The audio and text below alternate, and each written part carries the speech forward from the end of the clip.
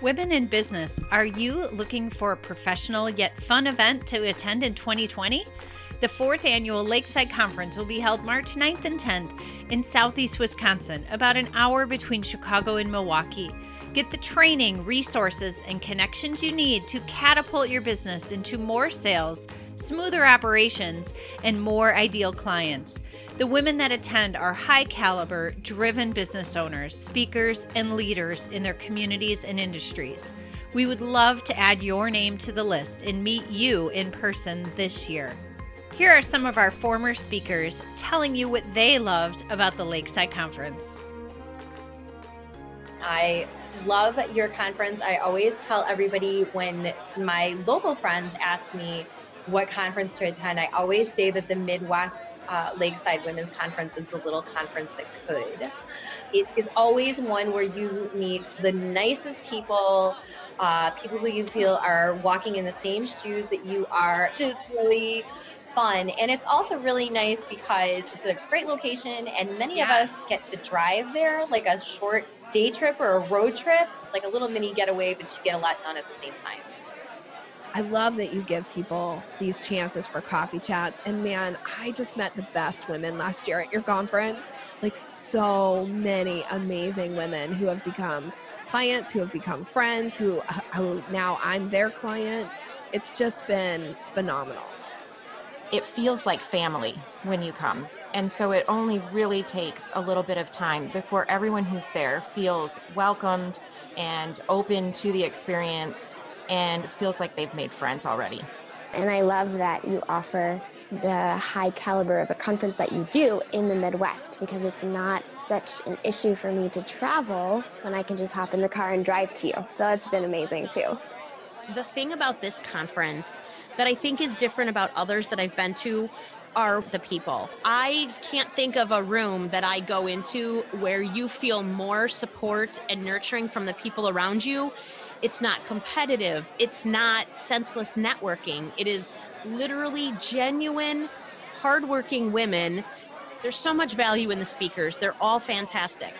But it's the people in the room that change the tone of everything there. And that's the reason that I will come over and over and over again. So I was really excited to really hear the speakers, and I got to meet some of them. And some of these people I'd been following online for years and years. And to actually meet them in person was super awesome. And I did like the one-on-one. I talked with Jacqueline Malone. I'd been listening to her and Jessica's podcast for years. And so that was really exciting for me to actually sit and talk to her. You know, there's certain people that I got to meet at that was probably my favorite thing. It was just such a great experience for me to get outside of the Twin Cities, or, you know, and these are people that are from all across the country that are doing these things. And so that was the first time I'd really gotten to meet bigger like names. We would love to meet you this year at the Lakeside Conference.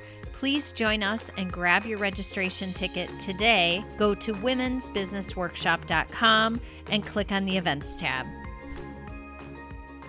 You are listening to Season 2 of the Women's Business Workshop podcast, the Lakeside Conference Speaker Series. In this episode, we're talking about standing out in your market. What makes us stand out amongst the competition? How do we find our unique positioning to combat saturated markets and busy marketplaces? Sue Monheit, also known as the Gift Biz Gal, has been working in the retail and online space for over 25 years. After 15 years in corporate sales and marketing to both boutique shops and larger brands, she went on to open 2 profitable businesses on her own. Today, she owns the Ribbon Print Company, a gold standard business offering custom ribbon printing systems so businesses can provide product specialization right in their store or craft studio. As host of the Gift Biz Unwrapped podcast, she provides free content weekly to assist those searching for answers on how to start and grow their business. Hi, Sue. Welcome to the podcast. Hi, Robin. I'm really excited to be here today. Well, we're excited to have you.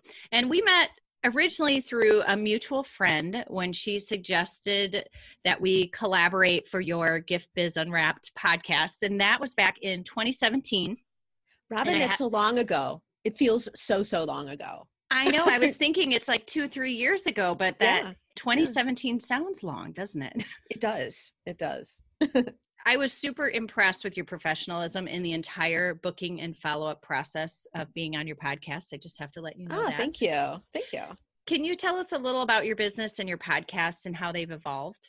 Sure. I left corporate, stayed home with the kids for just a couple of years, but I'm one of those people, and I'm being honest with myself. There are probably listeners who feel the same way. You know, you love being a mom, but there's something else. For me, there was the love of business. So I thought about going back, but getting back on the plane all the time, traveling all the time wasn't something I wanted to do. It wasn't my story that I didn't like corporate and was trying to escape corporate. That wasn't it at all. My story was I wanted to be home with the kids. But when I was home with the kids, I found that there was something else still that I needed for fulfillment, and that was business. So I opened one business that we're not going to talk about for time, but that morphed into the Ribbon Print Company. And it's really interesting, I think, how you start one thing and you see what happens, you gain more knowledge, you look at your market, and things kind of switch and evolve. And that's been my story the whole time.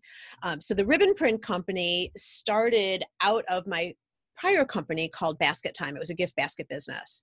And I found a need in the industry that wasn't being filled that really helped me grow that business significantly, to the point where it kicked me out of the house. I had a production studio, all of that.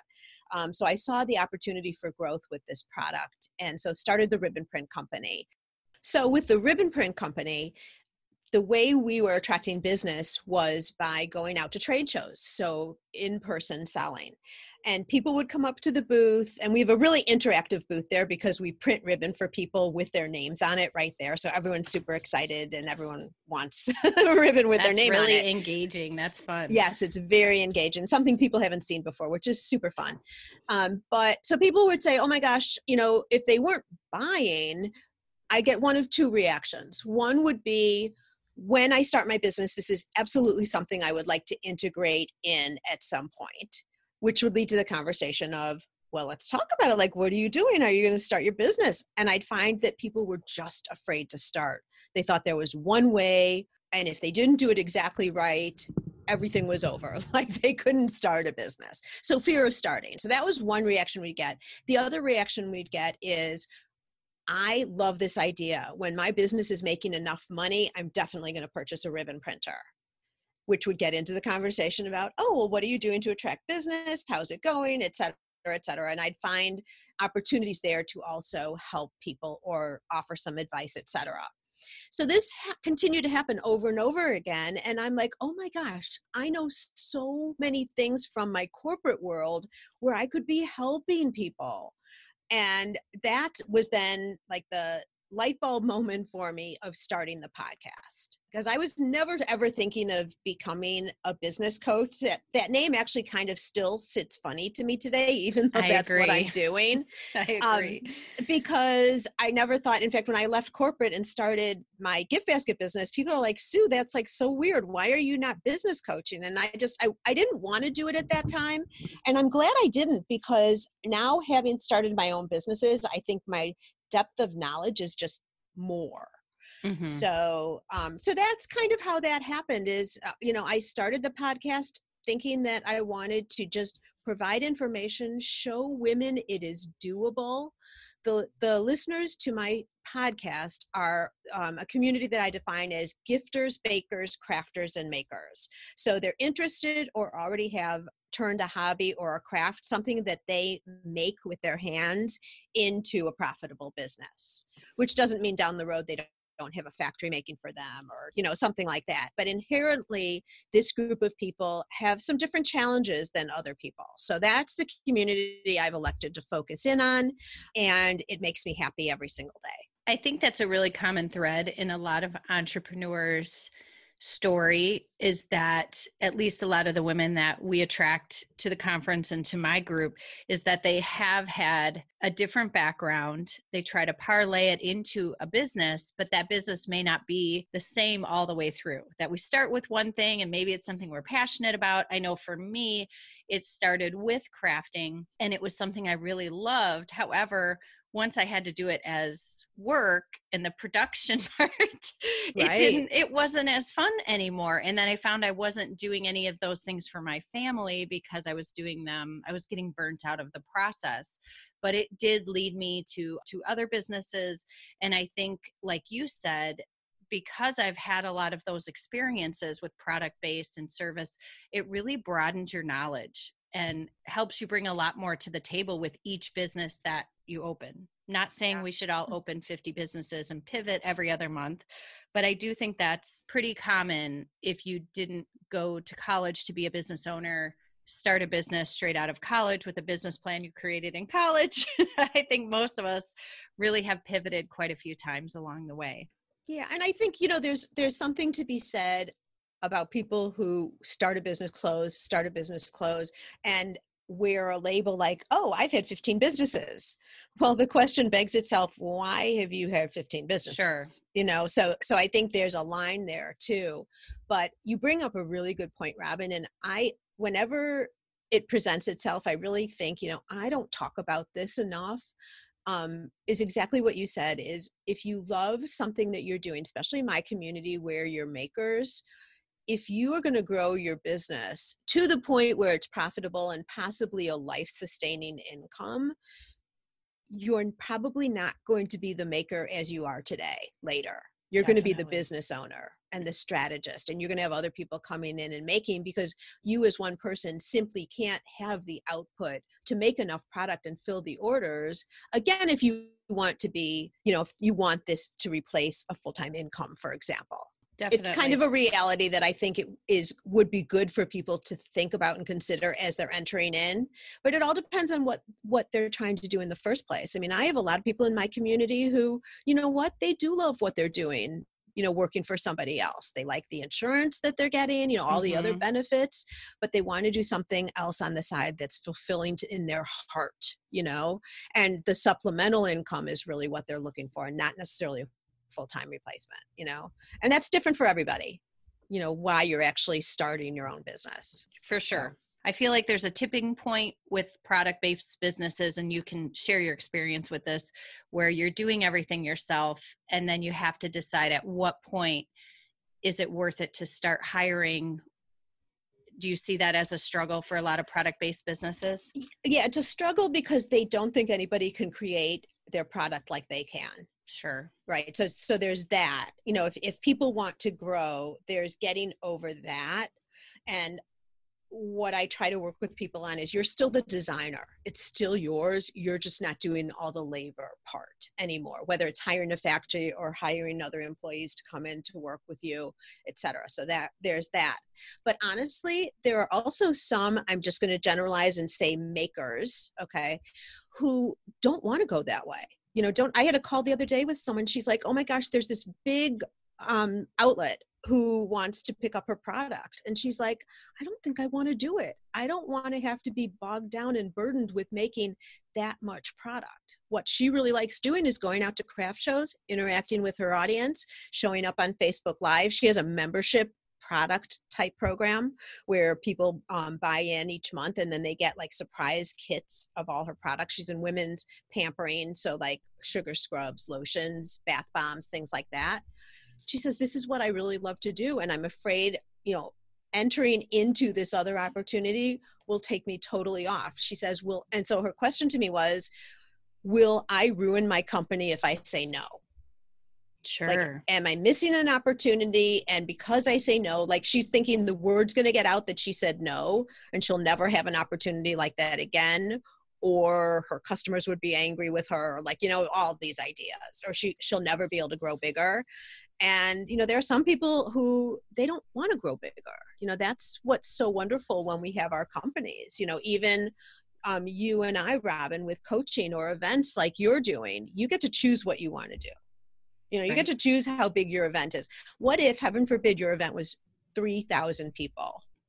So then you'd have to go, like, would that still be fun? I don't know.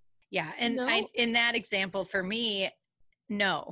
Yeah. Because you lose the intimacy. Right? Exactly. Yes. We try to cap it. Our goal is to cap it at about 125, because we feel like after that, it loses what makes it special. Exactly. I'm happy to do a different event with 3,000 people, but that particular, the Lakeside Conference, we like it small because then it has more transformation for our audience. Right. Right. So I think a reality check, and this is something that I teach in my program is, it's one thing thinking about your business being bigger. It's another thing living in the day-to-day of your business being bigger. Right. So there's another gentleman that I've worked with. He's a potter, and he has a shop in Wisconsin, and people like to come in and watch him do his pottery, like family on the weekends, that type of thing. He also sells at craft shows.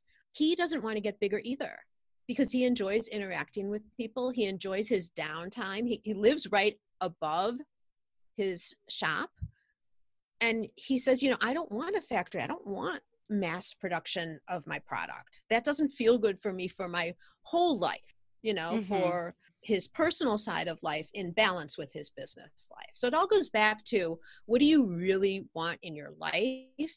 And these new opportunities that come by, will they affect it and then be in alignment with what you want, or will it pull you away from what you want because of this thought that you always have to get bigger and bigger and bigger and bigger? Yeah, because you can grow yourself out of the love you have for what you're doing. I agree. And I'll play devil's advocate for a little bit, that I have found sometimes we think we don't want to grow, but it's really fear that growing will change things and it will get out of our control, or putting ourselves out there then puts us in a vulnerable position. If we stand out and grow, how will that change the people who know us now? Sometimes things change when you advance in your career, or if your business gets bigger. So I have found some women that I work with have that as their mantra, that they want to stay where they're at. But really a lot of it is fear of branching out and getting bigger. Do you ever see that? I agree with that too. Yes. There's a lot of soul searching to be done as you sure. make your moves with your business too. So yeah, it's a nice, easy excuse, right? Not to grow, when really there's other reasons. It could be what we were talking about earlier, just kind of like the ego that's attached with your product, that you make every piece. Or the idea of, the bigger, what are people going to think? Your relationships change, all of that. For me, honestly, with the gift basket business, I didn't start that business because I liked making gift baskets. In fact, I had never made a gift basket before I decided I was going to do the business. I liked the business part and the purpose behind what gifting gives to employees, client retention, those types of things. And I felt that the product was a means to that goal.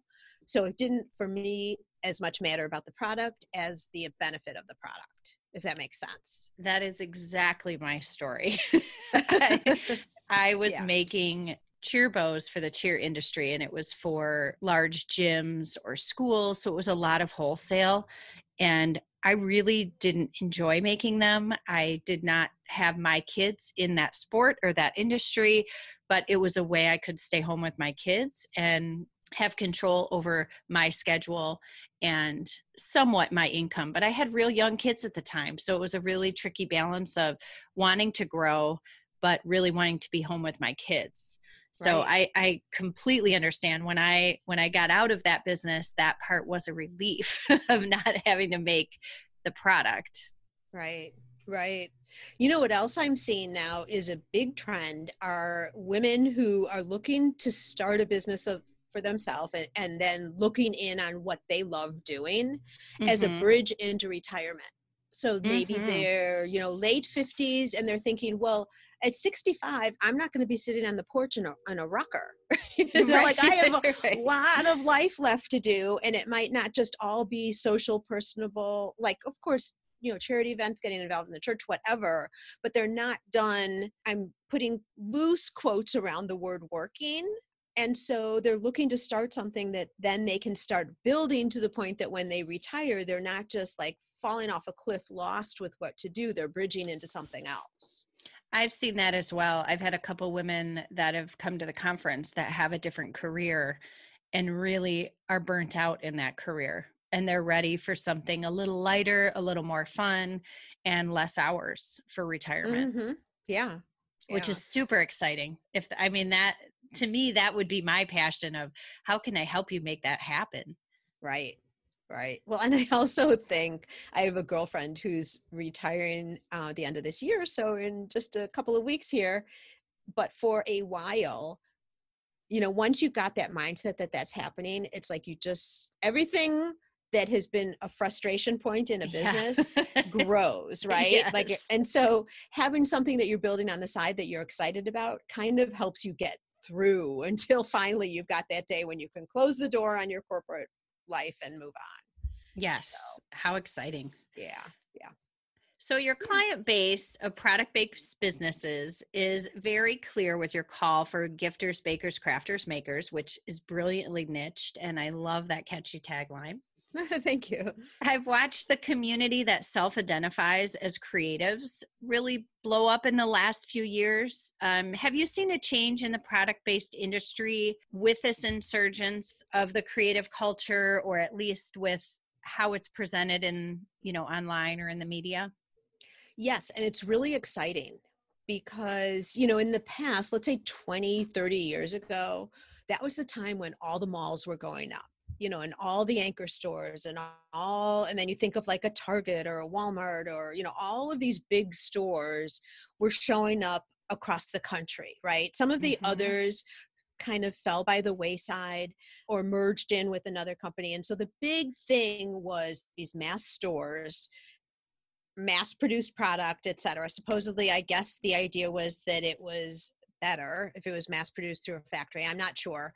Sure. And that was the rage for a long time, right? So people here in Chicago could get the same thing that you could get in Dallas, like those cool jeans or, whatever it was.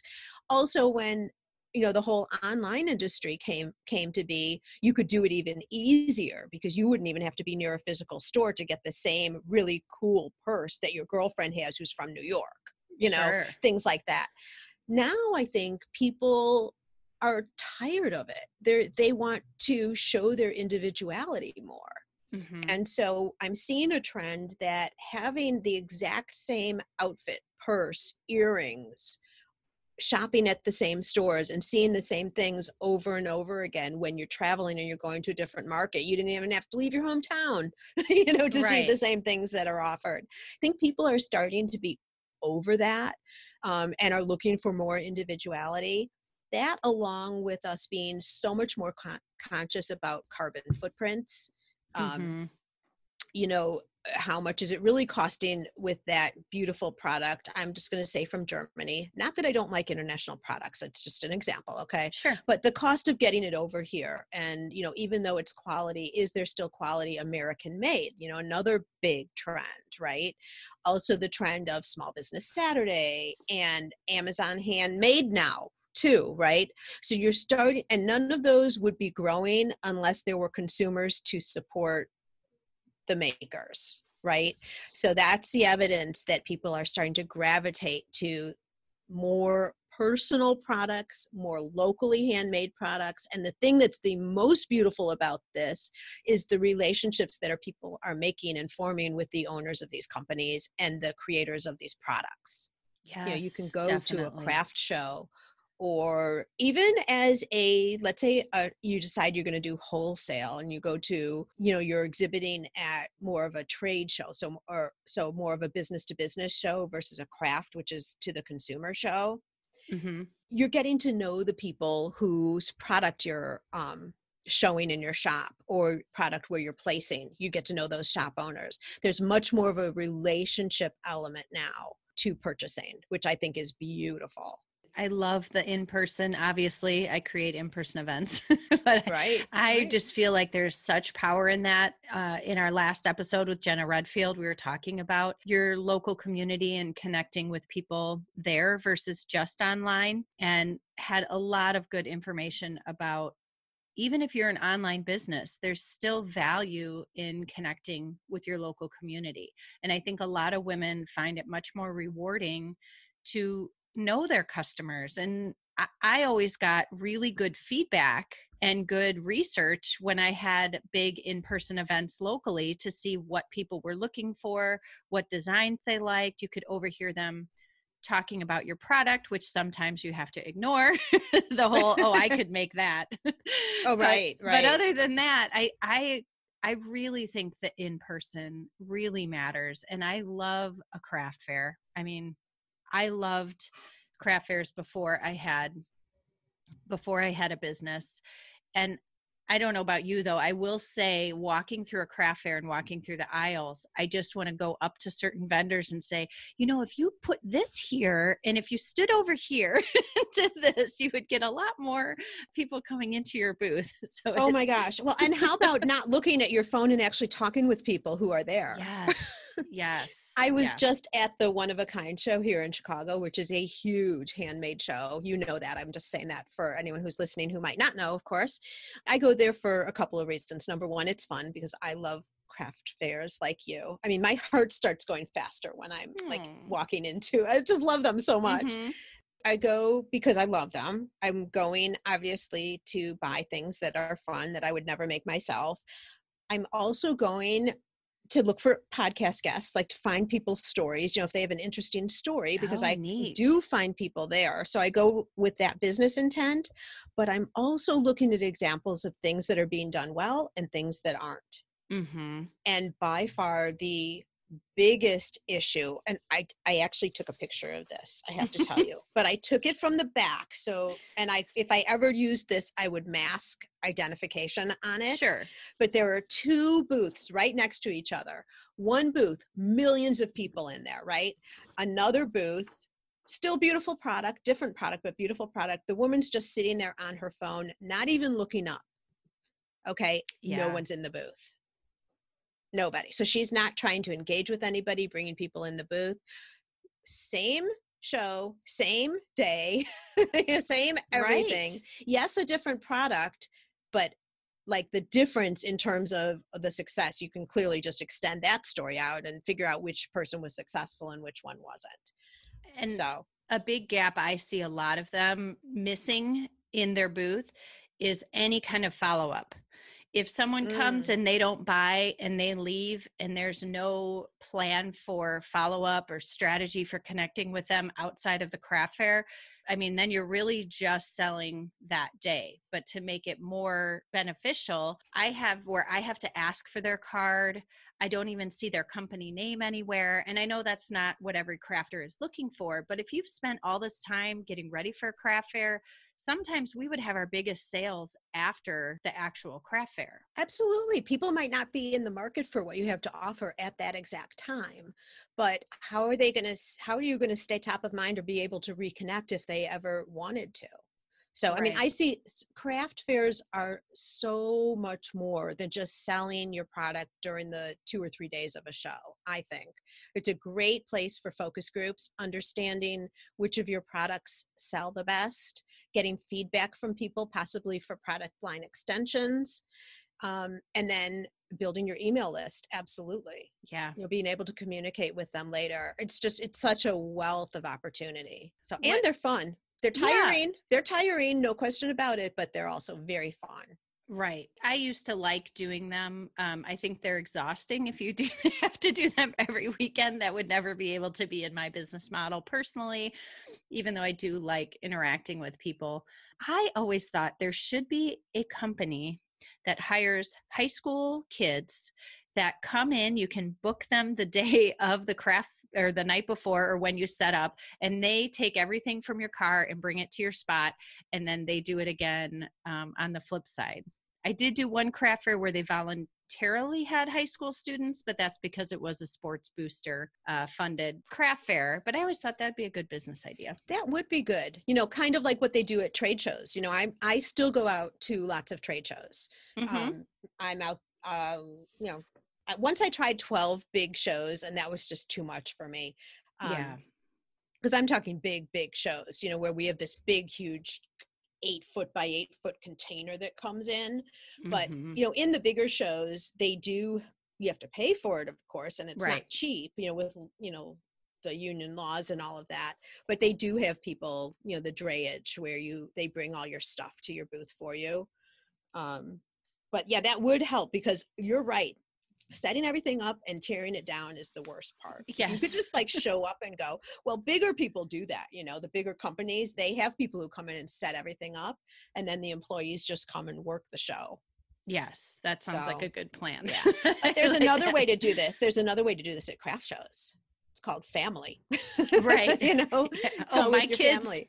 my kids used to have to come and help lug everything. And I had these big white grids, and to this day, now they're in our garage, but to this day, the kids will be like, oh, those were the worst.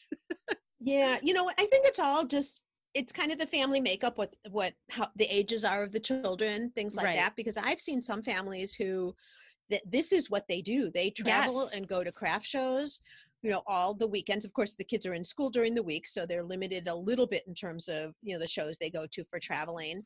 But I've seen where parents will make it fun too. They get to bring a friend with them, you know, especially if they're going in the car, because then they're not having to ship product anywhere. And so they make it into an event and a fun event, you know, not just a working event. I involved our kids in my businesses throughout the years. One of the things I loved doing was having them come work any of my shows, and it taught them about customer service and being polite, and I taught them about upselling.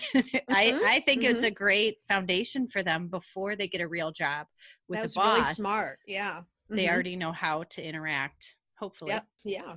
So I'm going to take it back 10 or 15 years or so. And when I was in the makerspace, prior to Facebook groups, YouTube, and online tutorials, if you wanted to learn how to make something, you had to either figure it out, or I remember like at midnight scouring forum archives, trying to find bits and pieces of information on the product I was making. Yeah. And then once online groups came about, it was like all the insider secrets were out in the open. Tutorials, videos, how to make everything. And I remember a lot of the makers, this did not go over very well. And there's a lot of fear of scarcity and that there wouldn't be enough business to go around. But I still hear that now in a different way, as far as the market being saturated. There's a bunch of people doing calligraphy, or there's a bunch of business coaches. What would you tell business owners of online or service or product base that say their market is too saturated? Well, I would tell them, first off, they're wrong. And I'll first give an example that's super easy to understand. So Robin, you like jewelry, right?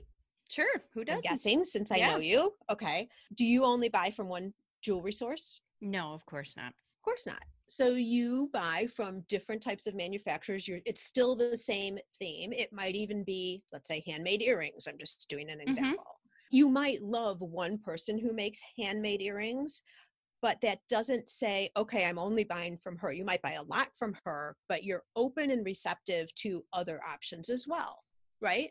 Sure. So that's a way to mentally reframe this thought. But then who would be those other people? So let's just stick with handmade earrings, because I don't know why I brought that up. Hopefully that's a good enough example. Sure. Yes, okay. Because if it's vintage jewelry, we all know we're going with Vintage Meet Modern with Veronica. Oh, without question. There is not a question about that. But she's also a great example, because there are other people who do vintage jewelry, right? Correct. Okay, so this is a really important thing for everybody to understand, and it's not just for product businesses, okay? It's for your service too, but we're going to talk about it with a product, okay? What you offer, product or service, is about 10% of the overall opportunity of success for your business and the way you stand out. The other 90% is what you create around your product or service. Okay, so let's take Veronica, because she's a perfect example. Plus, she's adorable, and I'm thinking a lot of people who are listening know her, right? Yes. Okay, so she brings so much background to her pieces, but she had large department store experience. So her background, she had a lot of information and knowledge. And from, if I'm remembering the story properly, her grandmother also, there was jewelry in the family for a long time. So when you meet, or if you were to go up to Veronica and see her in person, she's not just going to be standing behind her table showing you pieces. She tells you the history and the background of the pieces. She'll give you a story about it. She'll tell you how she came to acquire the piece. So it's this whole presentation. So that's knowledge. That's one thing she offers. the other thing is, how cute and adorable is she? Right, Yes, just as a and person. so personable. Exactly. So your experience is not just around looking at all of these pretty things that she has available for you to purchase. It's hearing the story, interacting with her, and it's a whole thing, right? So that even extends farther than that, because she does her Facebook Live shows Yes. too, where now she's extending it not just to person, but online, showing her bubbly personality and fun. Is it perfectly curated and perfected and all of that? Doesn't have to be. She's just being herself.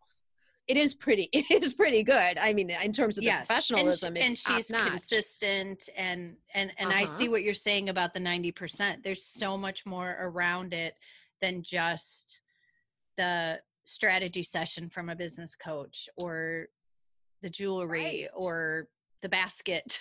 Exactly. So take it from a service angle. Okay, let's go that way for a minute. If you are I'm just going to use myself as an example. Is that okay? Sure. Okay. So for me, as now a business coach, still getting comfortable with that word. Okay. I have narrowed myself. So business coach, millions of them, right? Right. And the beauty is all of us can be successful. You know, it doesn't mean that if I'm working with somebody, you could never work with them. You know, how many different online courses do we all take? Different ones for different reasons, right? So it doesn't mean if someone's starting to work with you, they wouldn't also necessarily at some point start and work with somebody else. But I'm getting off topic a little bit here. Okay, so for me, I've narrowed in on a specific community. Okay, so that specializes me a little bit more. I also, for my signature program, it's called Makers MBA, work clients through a very special framework that's called Gift Biz Builder. And the only way you can be exposed to this framework is if you're inside my Makers MBA program. Okay, so I've branded that product, and that's me. That's the way I help people learn how to go to market with the handmade product. Okay, so for service people, it doesn't matter. I'm using that as an example just because it's something that I've created and now I'm monetizing. You know, that's the way I'm coaching people through this very specific system. You could do that as a photographer. You know, that there's a certain way, a certain methodology you use in walking your clients through from prepping to a photo shoot to actually doing the photo shoot to what happens afterwards. It's a system, and this is your way of working with clients, right? So it's what you add, it's the personal touch and the addition that you bring to whatever your service is, and it's always also your personality, which is the scariest part, because a lot of people don't want to show that, when actually that's what will bring people to you and have people love you. Not everybody, but they'll love who you are as a person and feel more comfortable about doing business with you.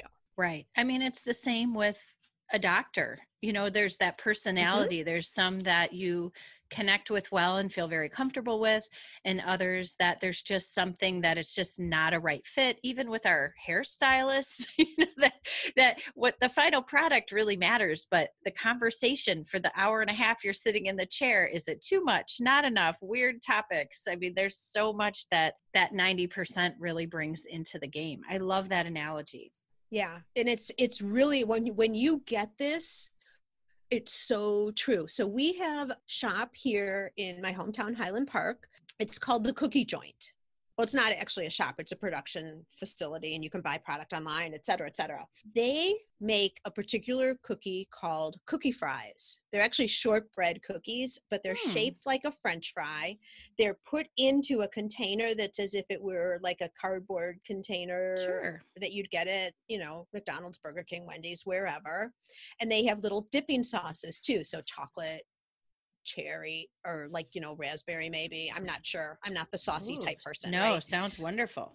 Yeah, but so here is a way that there's a point of differentiation within the product as well. Now, do they sell other types of cookies? Yes, but they're known for their cookie fries.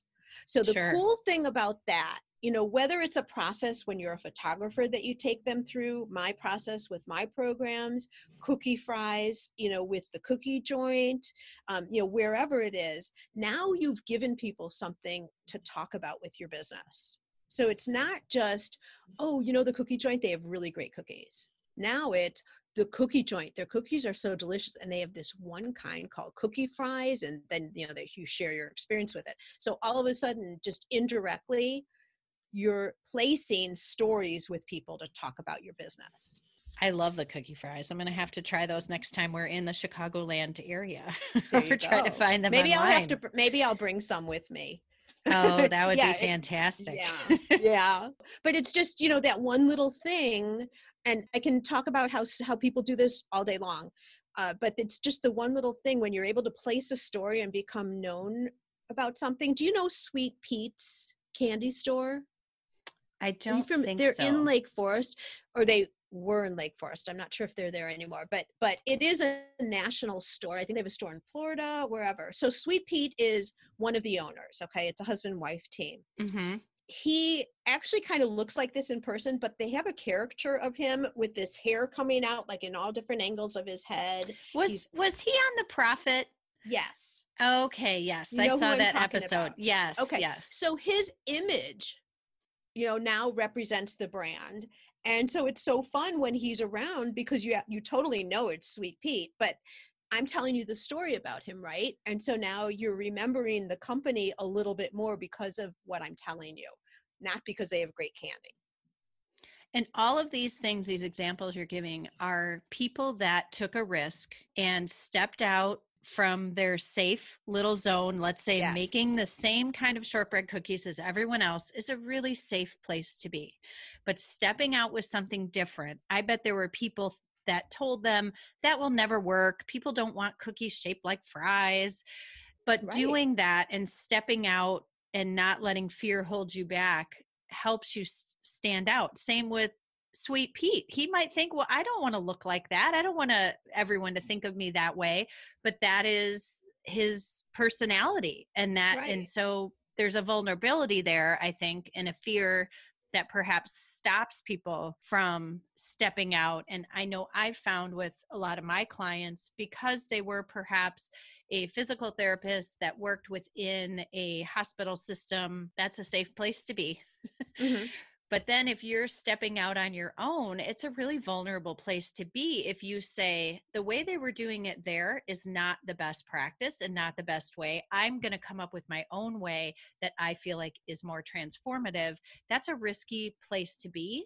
And I feel like a lot of women, we hold ourselves back from that because it's really putting yourself in a place of vulnerability. But that's where the goodness is. And that's where these great, unique companies come from. Well, and I would suggest that you're already limiting yourself if you do it the same way everyone else is. For sure. Is it Sally Hogshead who says different is better than better? Like, don't just make a better candle, make a different candle. Oh, yes. I like that. That. Because then you're not competing. You're in the same industry. You're in candles, but your candles are different. Yes. So, and somebody, and so the good. Thing, and the thing is, some people won't like what you do. Right. And that's okay. Bless and release. Yeah. And potentially some people might not like, or it doesn't catch on. Let's go with a product. Let's say you create a product and it doesn't catch on. That doesn't mean you can't do it. It's the concept that's important first. Just to understand the concept of how to get visibility and stand out. Then you find what's going to make it work. Always you. It's always you, because you can't or shouldn't change you, right? You can't change who you really are. And if you try to act like somebody else, it's just going to look fake. So that's where I say you can't really change who you are. So who you bring to the table as a person is pretty much what it is, because you want to be genuine and authentic. But when you want to start creating a system around the way you will manage things, such as the photographer, or creating a new product, yes, it might work and catch on. Maybe it doesn't. But if it doesn't, find another thing, right? Because the overall concept is the more important part. than how you actually do it. And just an example on a larger scale with a corporation, think about big, large companies that their original owner goes and does something that the general public does not like. Where the original owner did things that people don't like. And even though he's not really associated with the company anymore, people boycott the product. And that's on a much larger scale, but that just shows how whoever the company belongs to, whoever's the face of the company, their personality really does matter. Yeah, I have a great example. Can I give another example? Yeah, of course. Everyone's going to know this one. Okay, who in the world ever thought that a brand new unknown person could make such a mark in the bedding linen industry, right? Let's talk about Mike Waddell with MyPillow. Sure. Right? And now he's expanding into sheets. Who ever would have thought that industry could be penetrated to the level that it is? But what does he do? He shows his face on TV all over. That's kind of how he started. He did something different in terms of something being washable, better night's sleep, all of that, and US made. Minnesota, I believe it is. Minneapolis, right? Minneapolis, Minnesota, I think. And like he's blowing it out of the water. And who could have thought that would be an industry that had room for anybody new? Right. Yes, it does. Yeah. Yes, it does. Look at vacuums with Dyson. Yes. I mean, vacuums have been the same for years and years and years. And it was, I'm going to do it differently, and just went and did it. I'm sure there's a lot more to it. But as far as not worrying that the whole, oh no, the vacuum industry is going to be mad at me, people aren't going to like my new invention. Well, if it works better, we're going to like it. Right. And people want things that are new and updated too. Yes. So I love when people find a problem and create a solution. Those are some of the most fun. And if we just look around our daily life, like, don't you so often, like, someone creates something, it's like, oh, that was so obvious. Like, right. Was why didn't I think of that? Yeah. Could have bought my beach house. Yeah. So well, last year we got to eat dinner together. I don't know if you remember the do. First night with Nikki Rausch and Billy Ann Grigg. And that's one of the things I love about the conference is for dinner, everyone's like, hey, let's just all go up to the restaurant. And I feel like when you eat together, you really get to know someone. Yes. And I was super impressed, and you really fit right into the group at the conference. Oh, thank you. I love you. You're just very real and very down to earth and very approachable. And just, it was really such a fun time to get to eat dinner with you. I'm wondering, what was your favorite part of the event? First off, I love the venue. And because I think it sets the stage for the whole atmosphere of the event. It's just very comfortable, cozy. Love the community that it's in, which really doesn't matter. But I'm quite sure you picked that venue because you knew what type of an atmosphere you wanted to be creating for everybody. Yes. And the women that get attracted, everyone is so open, so helpful. And kudos to you, Robin, because you don't just provide fluff. I mean, you really get into the topics of the things that people are really concerned about. So those are things that I love. I also really like the one-on-ones that you do.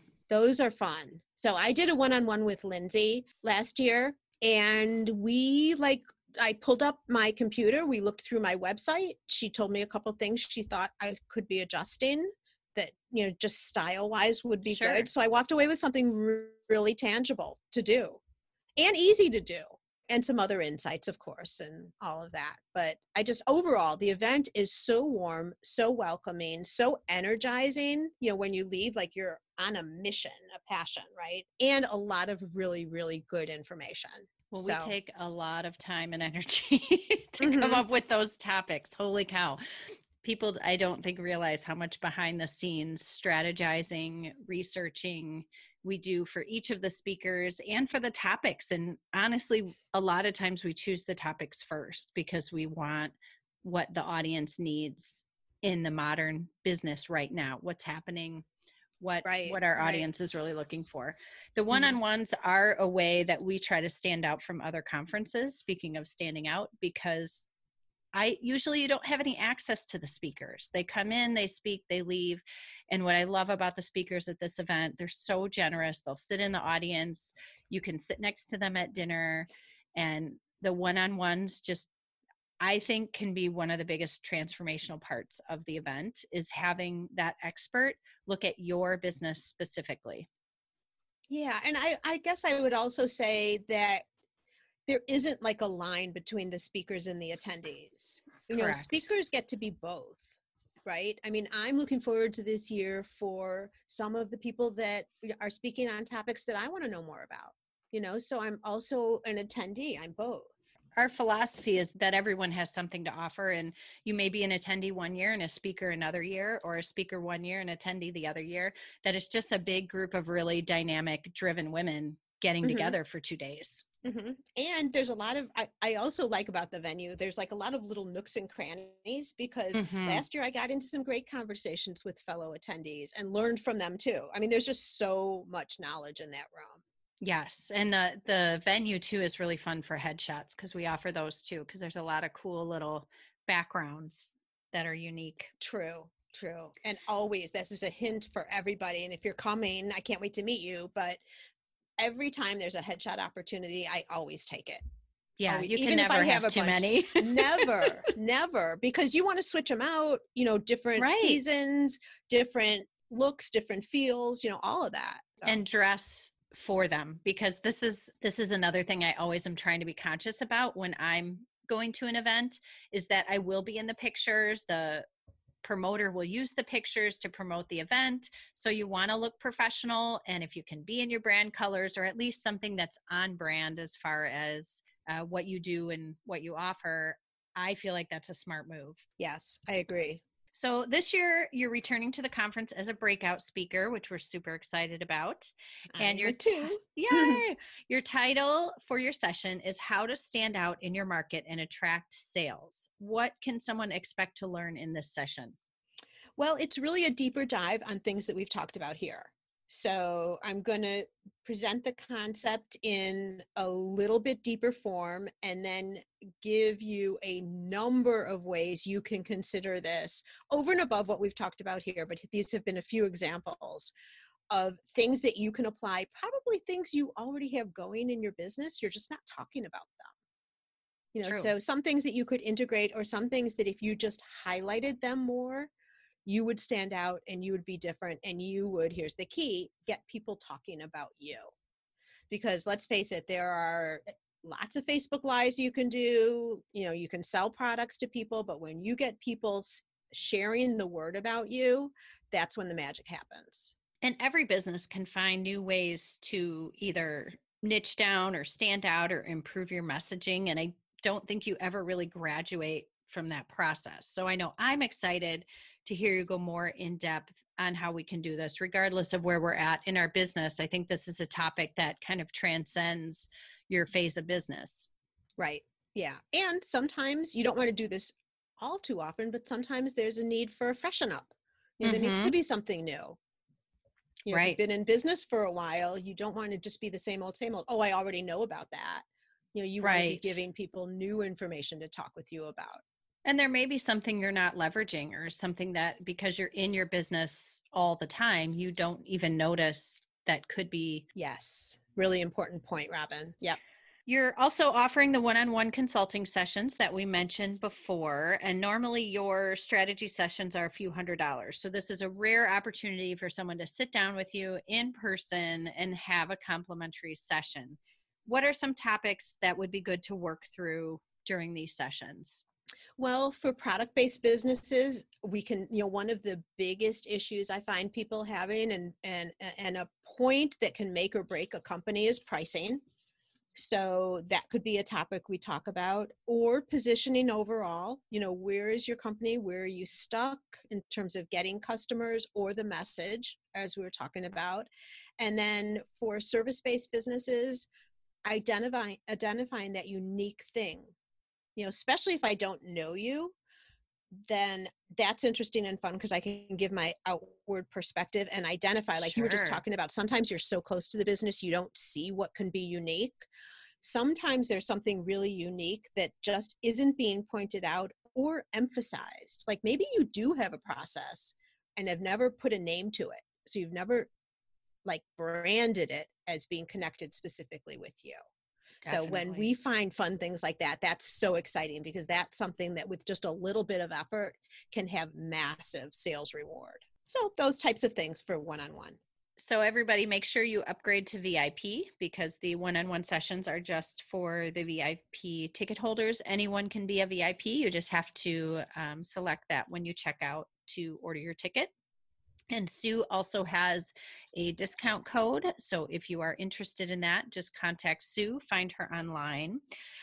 Something we're really thankful for at the Lakeside Conference is that Sue's company has generously donated a scholarship, the Tamar Monhate Scholarship, and we will be able to select a attendee that can come to the conference for free. So we're going to be talking to some local organizations to see if they have someone that they think would be deserving and worthy of this free experience. So we really thank you, Sue, for that. I love that you do that, Robin. Tamar was an artist, and unfortunately she isn't here anymore, but to be able to remember her and pass on her love of what she was doing is really meaningful, not only to me, but my entire family, because of course I've told everybody about it. So thank you for offering the opportunity. Oh, it's our honor for sure. So I can't wait to see who it is. Yes. So if anyone out there listening works for an organization that works with women in business or artists or makers or crafters, feel free to contact me if you have someone in mind. If you could give our listeners one action step they can take today to begin to truly stand out in their industry, what would it be? I think the biggest thing that we've been talking about, it's kind of been the theme throughout all of this, is one of your biggest advantages that nobody else can copy is who you are as a person. So I know it's scary to go out and be yourself and show yourself to the world, but it's one of the best ways that you can attract customers and get people to really love you. So being yourself, if that might mean adjusting what your about page looks like on your website. Don't talk third party, talk you, why you started your business, why you have the passion for what you do. Show a little bit more of a personal side on social media so people can get to know you more. I know it's scary, but the benefits will come. I promise you. You have a few ways women can work with you between now and the conference. What's the best way to find you online? Well, I would love for people to listen to my podcast. It's called Gift Biz Unwrapped. You can also go to my website of the same name, Gift Biz Unwrapped. I do one-on-one strategy calls. I have a brand new course called Start with Confidence. This is people who are just starting out in a maker industry. And then my signature program currently is waitlisted. So I guess more on that probably when we get to the conference. Okay, great. All right, everybody, make sure that you reach out and learn about Sue. I think the conference is a lot more beneficial when you already know about the speakers and you know their background. It also helps for selecting your breakout sessions, but grab your ticket because breakout sessions do fill. So I want you to be sure that you can get the breakout session that really fits your phase of business right now. Thank you for sharing your knowledge with us, Sue. I cannot wait to see you again in person. Me too. I cannot wait, Robin. Thank you for having me. I've really enjoyed our chat. Yes, let's have dinner again. Yes, for sure. Okay, everyone. Thank you for listening. And now go get back to work.